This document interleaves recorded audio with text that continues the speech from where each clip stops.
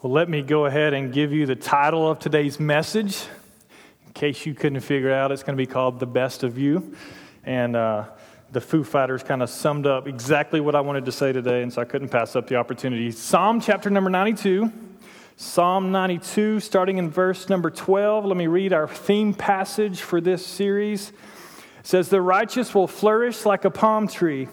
They will grow like a cedar of Lebanon.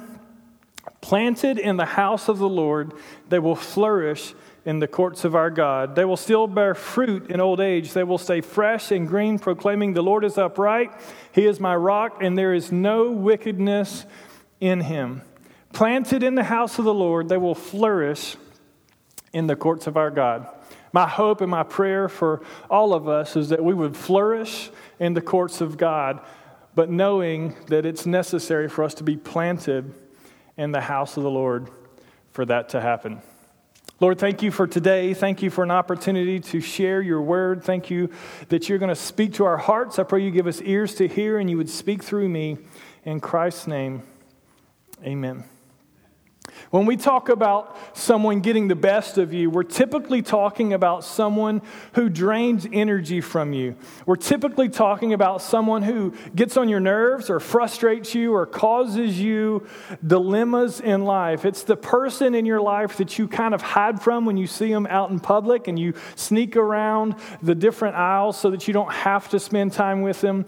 Most of us, I would say, at least have one person in our life that sometimes, if we're honest, gets the best of us. Hopefully you don't live with them, but sometimes people in our lives get the best of us. Now, if you're here and you would say, "I have no one in my life that ever gets the best of me. I have no one in my life that's draining. I have no one in my life that gets on my nerves," then chances are you may be the person that gets the best of someone else. That's just for the record. You might need to do a little self-examination there. But people can get the best of us, right? We can have a fantastic day going, and we have a conversation. A single conversation can just leave us empty and frustrated. Someone can do something or say something about us or to us that just takes the life out of us. And when people get the best of us, we tend to react sometimes in unhealthy ways. But what I want us to talk about today is actually a question that I want us to ask is, who is getting the best of you? Not from a standpoint of who drains the life out of you, but who are you giving your best to? Because if someone can take the best from you, that means that you have potential because you possess the best of you, that you can give it to other people in your life. And I want to submit to you today that it's necessary for us, if we're going to be blessed of the Lord, if we're going to flourish in the courts of our God, that we need to give our very best to Jesus Christ, specifically through the local church. I've heard it said before that Jesus Christ only always gave his very best for you and for me. Not one moment while he was on this earth, before he gave his life for us, did he withhold his very best for us. He gave us his very best love. He taught us his very best truths. He performed his very, very best miracles. He inspired us with his very best. He only always gave his very best. And in response to Jesus Christ, the only option that we should take is to give our very best back to him.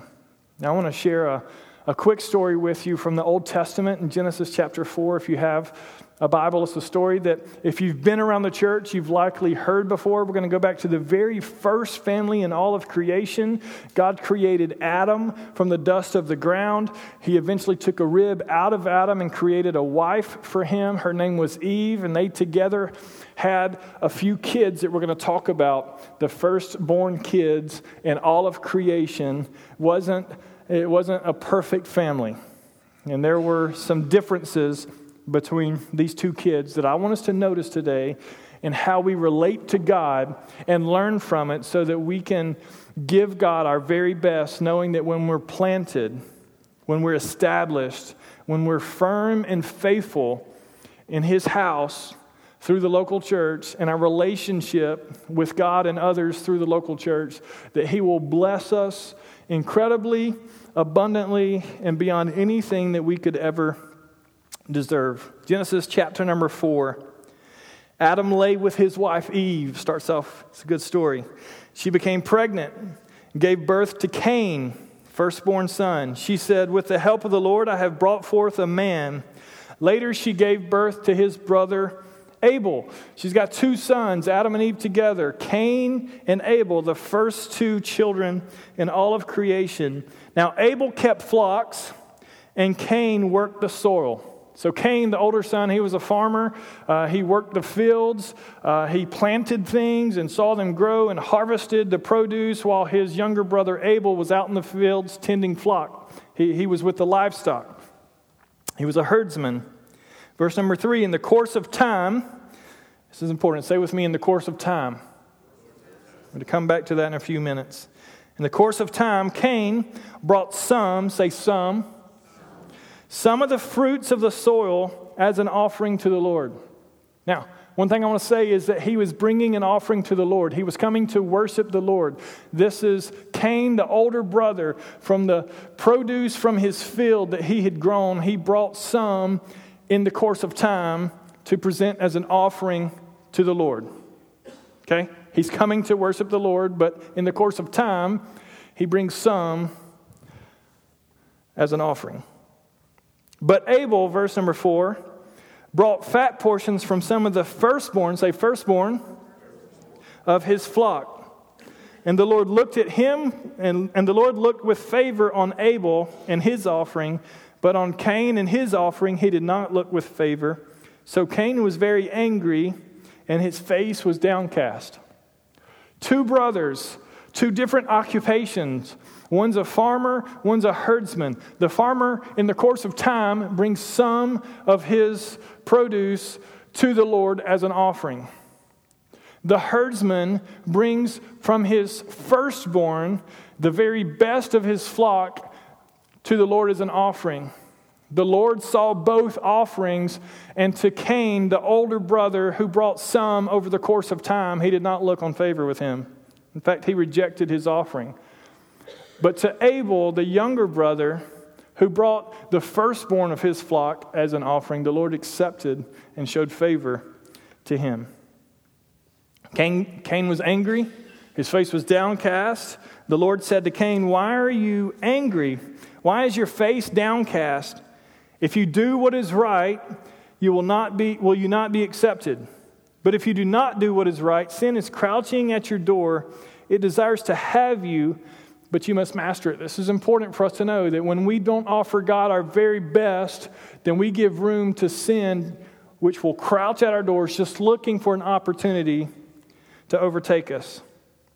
Verse number 8, now Cain said to his brother Abel, "Let's go out to the field." And while they were in the field, Cain attacked his brother Abel and killed him. Now, Cain was bringing an offering to the Lord. He was coming into the house of the Lord, if you will, and he was presenting the Lord with an offering. It wasn't his best, but let's give him some credit. He came to worship.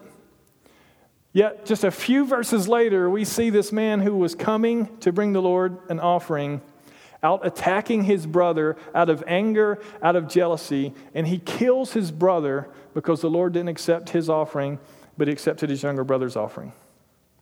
Two stark differences in approaches from this one man. This one man possessed the ability to want to worship God, yet in the next moment was willing to kill his brother.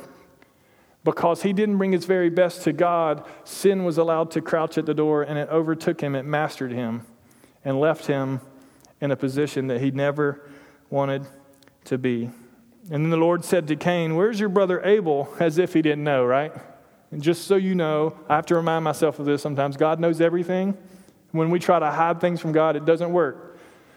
My wife hides food from me, true story. But she can't hide it from God. And so I began to pray, "Lord, give me wisdom.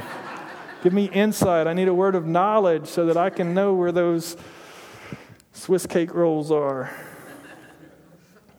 Y'all pray for her. She shouldn't do that. "I don't know," he replied. "Am I my brother's keeper? Should I know where Abel is? Should I keep up with him, God? You should know where he is. I don't know where he is." And the Lord said, "What have you done? Listen, your brother's blood cries out to me from the ground. Now you are under a curse and driven from the ground, which has opened its mouth to receive your brother's blood from your hand. When you work the ground, it will no longer yield its crops for you. You will be restless wanderer on the earth. And Cain said to the Lord, my punishment is more than I can bear. He finds himself in a position where he longs for God's blessing. He is nothing without God's blessing. With God withdrawing his blessing from his life, he feels empty. He feels hopeless. Your punishment is more than I can bear. Today you are driving me from the land, and I will be hidden from your presence. I will be a restless wanderer on the earth, and whoever finds me will kill me. Isn't it interesting that a man with good intentions found himself so far from where he started out? And you know how it started? By him not giving his very best to the Lord. He didn't bring his very best to the Lord, and therefore the Lord didn't accept his offering. Now, in our worldly minds, we would say, well, that's kind of rude of God, right? I mean, when your kid's at school and he draws this creation and brings it home, you're supposed to just say, oh, it's so beautiful, knowing that it's not great. You accept it, right? But God didn't accept his offering because it wasn't his very best. He was presenting God with something that he owned, but it wasn't his very best. In fact, just over the course of time, when he got around to it, when it was convenient, when he finally finished the things that were most important to him, he found himself going to worship the Lord and taking an offering, but it wasn't even the best that he had to offer. It was almost as if he were taking leftovers when he got the chance to God and expecting God to bless him in the same way that he blessed his brother, who took the firstborn, the most important of all of his livestock, the most cherished, he took and presented to the Lord. Why did God accept Abel's offering but not accept Cain's offering? Why did God refuse to bless someone who didn't bring their best, but bless the one who did bring his best? There's some speculation, let's just be honest. Some would say that according to Old Testament law that it was necessary to bring a blood offering, a live sacrifice as an offering to the Lord. And since Abel brought something that would shed blood, that God accepted that, but he didn't accept the crops from the field of Cain because it wasn't bloodshed, that it was the wrong type of offering. But others, and I tend to agree with the line of thinking that says that Abel brought his best to the Lord. He trusted God with his very best. He withheld nothing from God. In fact, the firstborn he went and gave to God, not knowing what type of livestock he would have behind that firstborn. You know, it's almost as if when you have your firstborn, if you're a herdsman, if you tend flock, that's the most cherished because you see growth, you see addition, you see new life. And it would be easy to wait until there was other new life and get rid of that, give that to the Lord, and save what was most cherished. But not knowing if there would be more, he took his firstborn and gave it to the Lord as an offering. It was a sign of trust in the Lord. It was a sign of surrender to the Lord that basically said, I'm going to give you my very best and trust that you're still going to bless what's to come, not knowing if there will ever be another addition to my herds. I'm going to give you my best, which is completely different from Cain. And I just wonder how often we who claim to be followers of Christ. Listen, if you're here today and you don't claim to be a follower of Christ, you don't call yourself a Christian, please don't hear me imposing any of our religious talk on you. It's not a goal that I have. But if you do, if you claim to be a Christian, you claim to be a follower of Christ, I wonder how often we withhold our best from God. I wonder how often we find ourselves in a position to say, well, when I get around to it, in the course of time, if I have a chance, if there's nothing else going on in my life, then I'll take the opportunity to come present an offering to the Lord. I'll come and worship Him if I get a chance, but the offering that I'm going to bring may not be my very best. I may kind of bring my leftovers because I've grown to love my very best. My very best is very important to me. I've grown accustomed to the security that my very best brings me, and to allow that to leave me brings some insecurity, and it places some trust in someone that I may not have fully trusted in. I wonder how often we find ourselves in a position that we don't give God our very best. I just wanted to tell you today, I just want to encourage myself and encourage you as we examine a few things in just a moment, that it's important for us to gain perspective for our lives and how we present ourselves to the Lord. Planted in the house of the Lord, we will flourish in the courts of our God. And I would say that planted in the house of the Lord means fully going all in with God. Not kind of, sort of being planted, but kind of holding on to some things that we don't really want to get rid of, but fully surrendering our lives wholly and completely to the Lordship of Jesus Christ and trusting that He's going to help us become what He wants us to become, which means we have to let go of some things that we may want to become. See, there's things that we love in life and we don't really want to let go of. There's dreams and ambitions, there's statuses and there's friends and there's relationships and there's accomplishments that we seek in life, that we work hard for in life. And the thought that we may not get those things because we're giving of our very best, it's a difficult thing to do. I'm not here today to beat you up. I'm not here today to point a finger. I'm not here today to tell you that what you're doing isn't good enough for God. I'm simply asking you a question along with myself. Are we giving God our very best? And I want to talk about two areas of our lives that relate to church that we may or may not be giving God our very best in. Number one, our time. Cain, over the course of time, wasn't his first priority. Over the course of time, when he got a chance, versus Abel, who brought his first fruit, his firstborn. One made God a priority and one didn't. Are we giving God our very best time? I can remember a time in my life where church was more respected in the community. I can remember a time in my life where there were no events on a Wednesday night, because on Wednesday night people went to church. Now I know that's kind of ancient and archaic, that I grew up going to church on Sunday morning. I would go back to church on Sunday night. I would go to church on Wednesday night. And people respected those times as holy, as sacred. People would intentionally not schedule events on those times because they wanted people to have the opportunity to go and worship the Lord. Maybe you can remember those times. I can also remember times where events started taking place on Wednesday nights. And there were times in my life where I had to begin making choices. Am I going to be in the house of the Lord when it's convenient or when there's nothing else going on? Or am I going to begin to say no to some things that are really important to me because this is a priority?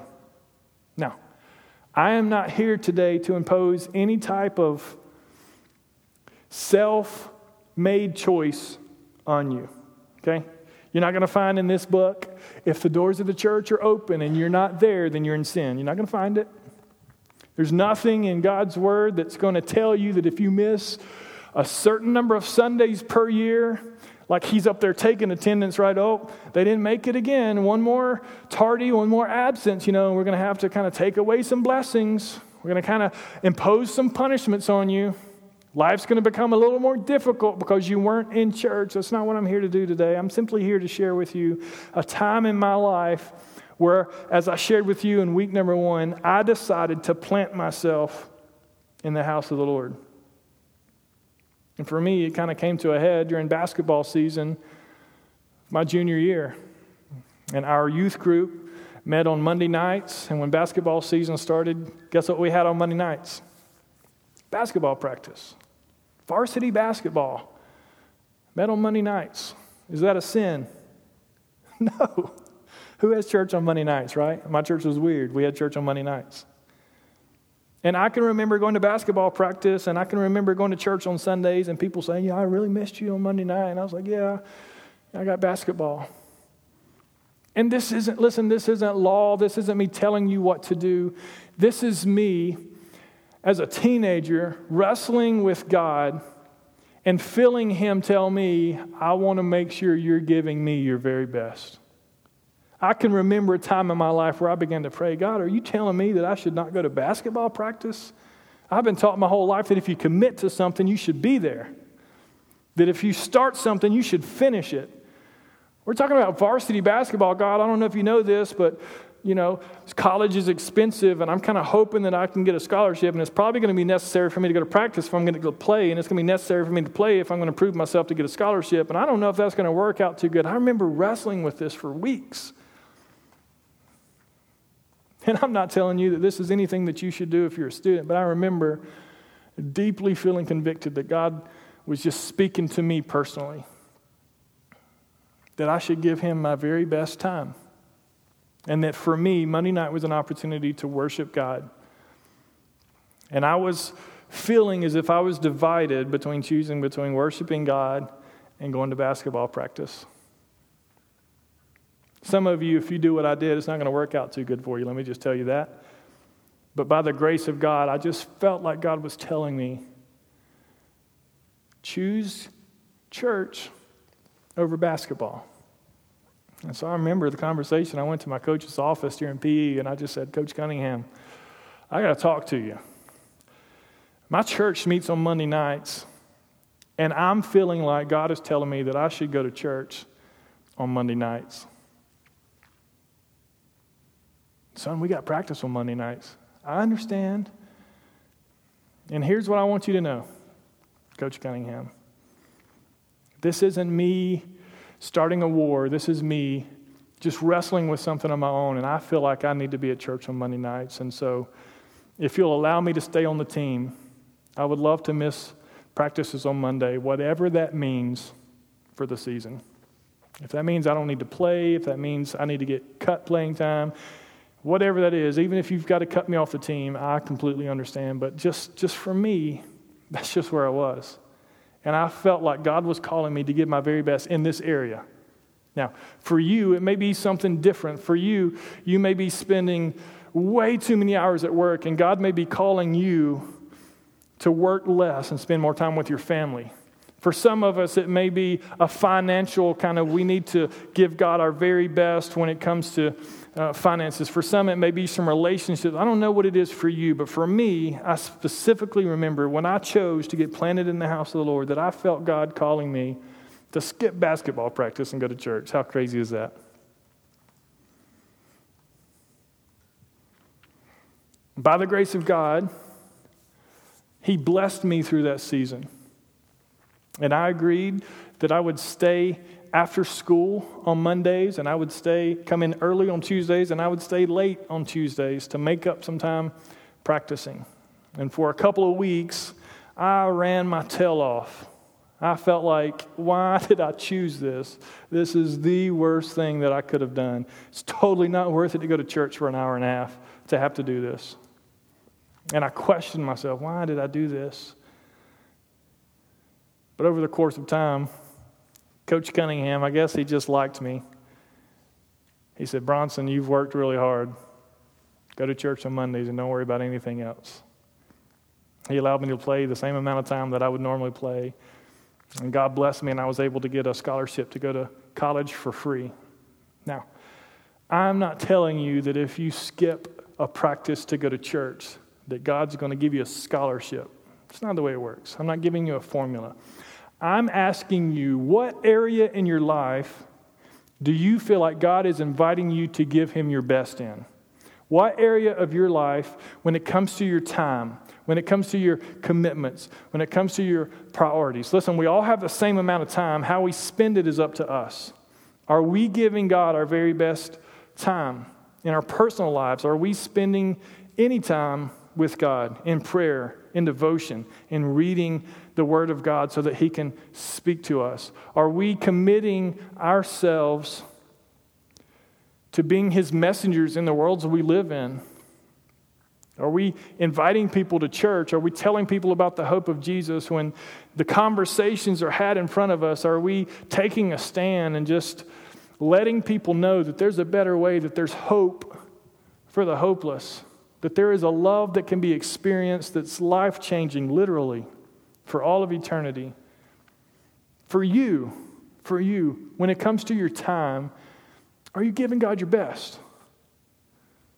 Whatever He may ask you to do, are you giving God your best? And here's what I know. Like Cain, if we just, over the course of time, when we get a chance, when we get an opportunity, find a place in our schedule to go and worship the Lord when it's convenient,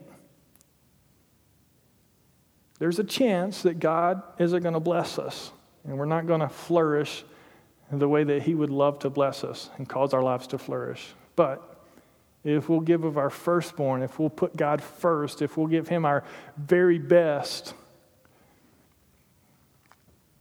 He promises that He would bless us. He promises that He would bless us. And so for me and for my family, and we've already had conversations, our kids are young. They're not involved in sports yet. I know that we're going to have bridges to cross, and I know there are going to be some difficult decisions to be made, and I know that I can't make all those decisions for my kids, and there's going to come a time where I'm going to have to trust my kids to make decisions for themselves, and no matter what they choose, I'm going to have to let them make those decisions for themselves. But we just feel persuaded that God needs to be a priority in our schedule, in our time. That we need to give God our very best, and it's a commitment that we try to do. Are you giving God your very best when it comes to your time? Number 2, this is the one that, if that was a little uncomfortable, it's going to get a little more uncomfortable. When it comes to your resources, are you giving God your very best? Your money, your finances, your possessions. Are you giving God your very best? The firstborn Abel gave to God. You know what this is an illustration of? It's an illustration of the tithe. The tithe is an Old Testament word. It's a Hebrew word that literally means a tenth. And the tithe, I know a lot of people are confused. You might hear me on a Sunday say we're going to pass a giving bucket. This is an opportunity to bring your tithes to the Lord. And the tithe, just so you know what a tithe is the first 10% of your increase that you bring to the Lord. Malachi chapter 3 says that we should bring the whole tithe into the storehouse. In today's world, that would be the local church. Now, I've had dozens and hundreds of conversations with people. That's Old Testament. We don't have to do that anymore. I believe that it's a principle that applies to us today. In fact, Jesus Christ Himself, when confronted with Pharisees, really religious people who were to the law, giving exactly a tenth to the Lord through the temple, were neglecting some other things. Jesus got all up in their business, and He said, "How dare you overlook these things?" And they said, "But we're giving you a tithe, we're giving you a tenth." And He said, "You should have done that, but you should also have done some other things." Jesus never said, "No, you don't have to give a tithe anymore." He said, "You should do that, but you should also not neglect caring for widows, taking care of the sick, and other things that are listed." Tithing is a life-changing decision, but it's not a financial decision. People get this confused. People hear tithe, and you think that's a financial decision. I am choosing to give away some of my money to a church. I don't know what the church does with the money. Maybe the pastor is trying to find a $60 million jet so he can cruise around the world. My jet's not going to be $60 million, just so you know. Not going to be a jet. I don't know what the church does with money. I'm not giving my money to the church. 10%? Do you know how much money I make? Do you know how much money that would be? But it's interesting that if you take a kid and you say, hey, here's $10, I'll give you $10 if you'll give me one back, they'll do it every time. Every time they'll do it. And that same kid, when they get older and they're making $100,000, and you say, we need you to give $10,000 of that to the Lord. $10,000, that's a lot of money. I don't know about all that. Things are kind of tight. I need that $10,000. And so we look at it as a financial decision, right? Because I've got to budget enough margin in my life that I can give away. And what we find ourselves doing, like Cain, is we say, I'll bring some of my crop to the Lord as an offering. And I'll present to him something that's not my very best, but it's better than nothing. I would say, yeah, it's better than nothing. But is it your very best, and it doesn't measure up to the standard that God has set for us? Tithing is a spiritual decision. Tithing is a decision to trust God in the area of your finances. Tithing is a decision to give your very best to God and trust that He's still going to provide for you with the remainder. Tithing isn't simply a financial decision, it's a spiritual decision. It's a decision by which we give, not because we have to, but because we get to. It's an opportunity to present to God something that's a form of worship for us. Now, I don't know if you've ever been taught what the tithe is, but it's simply an opportunity to return to the Lord what's already His. Did you know that in Psalms it says the earth is the Lord and everything's in it? That everything belongs to God, that without God you have nothing. I know you worked hard. I know you saved. I know you've invested. I know that you've been wise. I know you studied and you went to school and you've done a lot to get what you have. And I know that it's easy for you to take credit for what you have. I know it's easy for me to feel like what I have is mine because I earned it and I deserved it. But the truth is, none of us would have anything if it weren't for the Lord. And He simply invites us to return our first fruits to Him, to give Him the best of what we have, and then He promises He'll bless the rest. And I'm convinced, not because I believe it, but because I've experienced it, that 90% of my income blessed by God will go tremendously further than 100% without His blessing. I was taught from a very young age to tithe. My parents trained me to tithe. From the time that I was working for my grandfather cutting yards in the summertime, and he would give me $100, I would give $10 to the church. My parents taught me that. And I'm so glad they taught me that because through my life, I can tell you time and time again, God has miraculously provided for my family because I trusted Him with the first and with my best. You say, yeah, but if you'd have saved all that money, you would have a lot more than you have right now. But I wouldn't be as blessed as I am right now. And the blessings aren't all financial, just so you know. Don't hear me say, if you give 10% of your income to the church, then you're going to strike it rich, right? You're going to walk down the sidewalk and you're going to find a lottery ticket and it's going to be like the mega millions. Yep, that's what God's going to do for you if you'll give 10%. I'm not telling you that. I'm not telling you that. There have been seasons in my life that I have given by faith the first 10% of my income, and I have wondered, Lord, how am I going to feed my family? And some people would say, how unwise is that? And by earthly standards, it's not. But it's an opportunity for me to give God my very best and just trust that He'll bless the rest of it. Cain, over the course of time, brought some to God.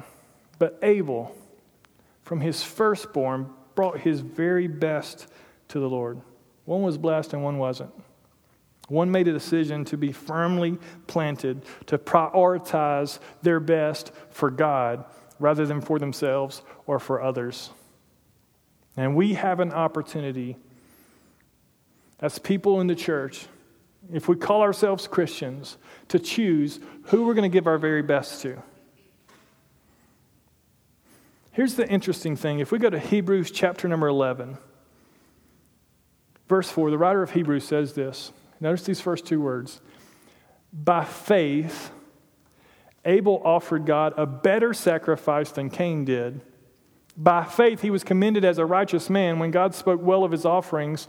And by faith, he still speaks even though he's dead. How did he give an offering that was pleasing to the Lord? By faith. Because he trusted God. Because he believed that giving God his very best was the wisest choice that he could make. And he chose to offer that to God as a form of worship. And I just wonder how often we neglect opportunities to give God our very best. Here's how I want to end our time together. I'm going to invite the worship team to come, and they're going to begin to play softly, and I'm going to ask us to respond to God this morning. I'm going to ask us to examine our lives. I'm going to ask us to seek God for just a moment and then respond to Him. I'm not going to ask you to make any kind of financial obligations to the church, right? I'm not sending around a pledge card. I'm not asking you to write a dollar amount. It's not going to happen. I'm not that guy. And here's what I'm going to ask you, though. Are there areas in your life that while I was speaking, God specifically put on your heart that you may not be giving God your very best? It could be in the area of your finances. It could be in the area of your time. But it could be a plethora of other things that God may be putting on your heart right now. Maybe you're not giving God your very best through your family. Maybe you're not giving God your very, very best through your friendships. Maybe you're not giving God your very best at your job. Maybe you're not giving God your very best in your church. I don't know what that looks like for you. I know for me, I've done some wrestling this week, and above everything else, I have a desire in my life to flourish in the courts of God. And I know that it only happens by being planted in the house of the Lord. And for me, if no one else goes with me and no one else chooses to follow, I want to make sure that I'm giving God my very best. Do I always do it? No. Do I fall short? Absolutely. Are there areas in my life right now, in this moment, that I'm responding to God to give Him my very best in? Yes. There's a yellow line across the front of this auditorium. It's the advantage of meeting in a gymnasium. I don't have to make lines, they're already there. There's a yellow line, and I want to give you an invitation to cross the line. There's some lines in life that you're not supposed to get close to, that you're supposed to stay away from. They're borders. But there's other lines in life that you want to cross. You're just not sure if you're ready. Just not sure if you can commit to that. You're just not sure if you can offer that at this moment. And I want to invite you by faith just to cross a line this morning. To decide in your heart, I want to give God my very best and allow Him to bless me like I've never been blessed before. If that's you, and maybe let's just do this. Would you bow your head? Let me pray for us. Father, right now in this moment, would you speak to our hearts? If there are areas that we have neglected to bring our very best, if we've brought subpar offerings to you over the course of time from some of what we have, if we haven't brought you our very best in whatever areas, would you speak to us right now in this moment, identify those things, and call us to a deeper place in you. Call us to a greater level of commitment. Call us to prioritizing you, whatever that looks like. I trust that for some of you, God spoke to your heart, if not all of us. You can look at me if you're here today and you would say, I'm going to cross the line today. I'm going to get more planted in the house of the Lord than I've ever been before. I'm going to prioritize God in my time, in my finances, in my relationships, whatever that looks like for you. You fill in the blank. But today, for me, I'm ready just to cross that line. I'm going to invite you to stand to your feet by faith and just come cross this line and stand around the front. And I'm going to pray that God will give you His very best. If that's you, just get out of your seat and come join me across the line.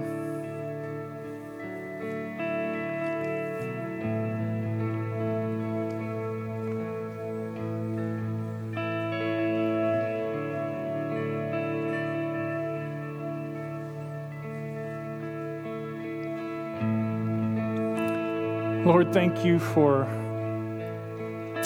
loving us, and thank you for sending your son Jesus to receive the punishment that we should give because we haven't given you our very best.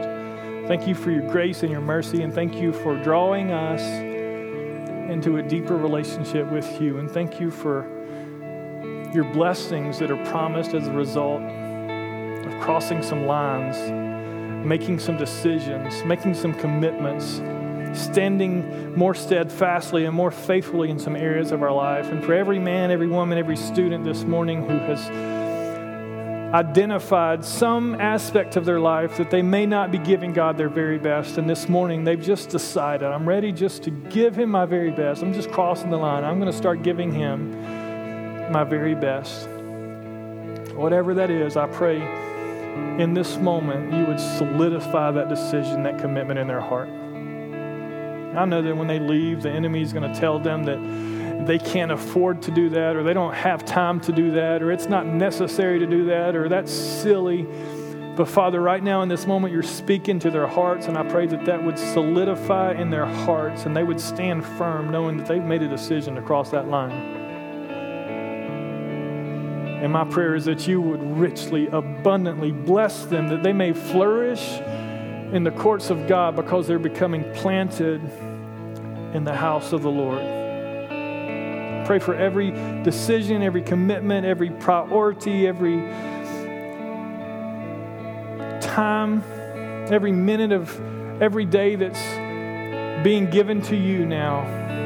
Would you receive it as an acceptable offering? And would you in turn bless your people? We receive your blessings, Lord, and we give you our very best. In Jesus' name we pray.